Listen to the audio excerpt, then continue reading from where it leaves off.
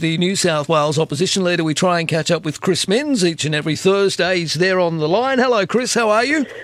Marcus, good morning. Nice to chat. Look, a lot of people will be, fingers crossed the weather improves, I'm sure it will. Over the Christmas break, a lot of people will be hopping on the ferries, to run from Circular Quay out to Manly. But it's a mess there at the moment. We've got more and more faults being found in so much of our critical infrastructure and transport. I'm concerned. I really am. We can't hop on the light rail this Christmas, particularly in the inner city. And are we going to have any ferries operating? Well, look, it's a real concern. 2 of the 3 Emerald-class vessels on the Manly run are now damaged and under repairs. 2 of the 3. The captain of the Clontarf had to call for emergency help and was towed to a safe port in the middle of Sydney Harbour the other day for urgent repairs. There's major problems with the propeller shaft.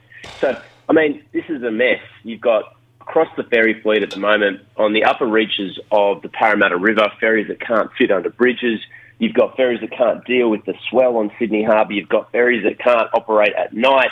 You've got ferries that are allegedly filled with asbestos and need urgent remediation. And this is the key point here. All of them have been built overseas. None of the jobs coming right here in New South Wales. And we're seeing budget blowouts and disasters across the transport network at the moment, Marcus. Well, as we learnt this week, Chris, the cracks in the Inner West Light Rail, there's a timeline here that's starting to form. It goes back to October last year. Cracks in the light rail vehicles. It's not funny, but cracks in the light rail vehicles were possibly present. They went unnoticed by Transport for New South Wales. You go to October this year and the cracking was confirmed. So quite possibly these cracks on these trams have been there for in excess of a year, and after doing nothing for a month or so, finally the state government made the full extent of the cracks public and shut down the Inner West Light Rail for up to 18 months back on the 28th of October. And today, we still have no plan, you say, from the Transport Minister. It's a mess at the moment. Yeah, another transport mode in complete disarray in the transport portfolio at the moment, Marcus. So they discovered on the 2nd of October that there were major cracks in the Inner West Light Rail transport fleet. Didn't inform the public until the 28th of October.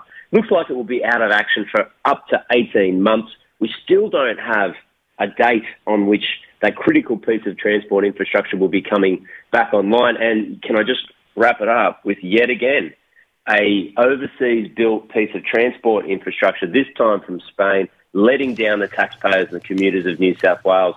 At some point we've got to draw a line in the sand here and say this is not working. We're not getting the jobs, we're not getting the services, and taxpayers are certainly not getting value for money. I wouldn't mind some shares in Consolidated Revenue in New South Wales. Well, they've set another record. Almost $10 million was raked in through mobile speed camera fines in October, making it the most expensive month for motorists to date.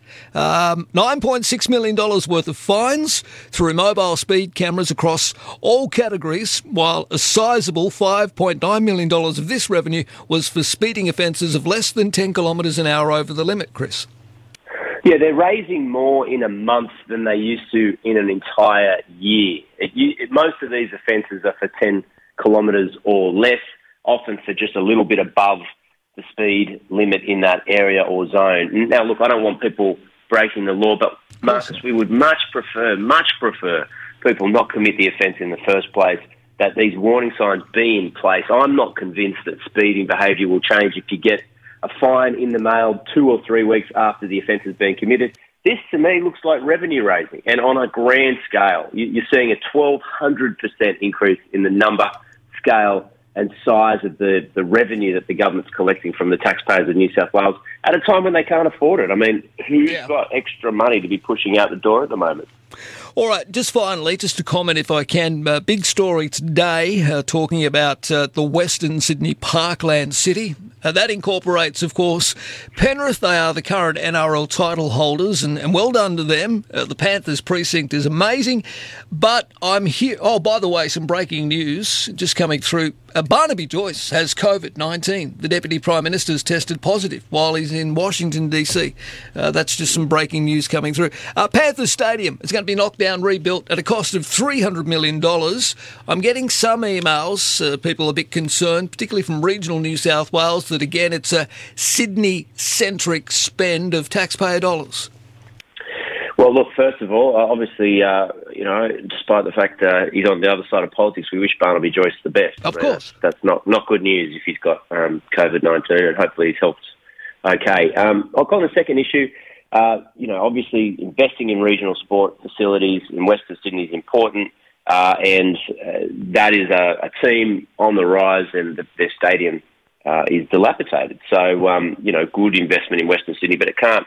We need to remember that we need to invest in regional New South Wales, and we've spoken about this a couple of times, Marcus, quite concerned about regional education. 1 in 5 teachers in regional schools that teach maths didn't study it at university. We've got a real crisis when it comes to regional education and regional healthcare, and it can't. We need to make sure that we invest in those communities. All right. Good to chat, Chris. You and I will most likely catch up over Christmas at some time as issues pop up, but if we don't, in fact, we probably will still a couple of weeks, but if we don't, have a wonderful Christmas, and thank you again for making yourself available each week to us on the program. Marcus, I really enjoy it. Merry Christmas to you. I hope you have a good break, and Merry Christmas to all the listeners on this wonderful program.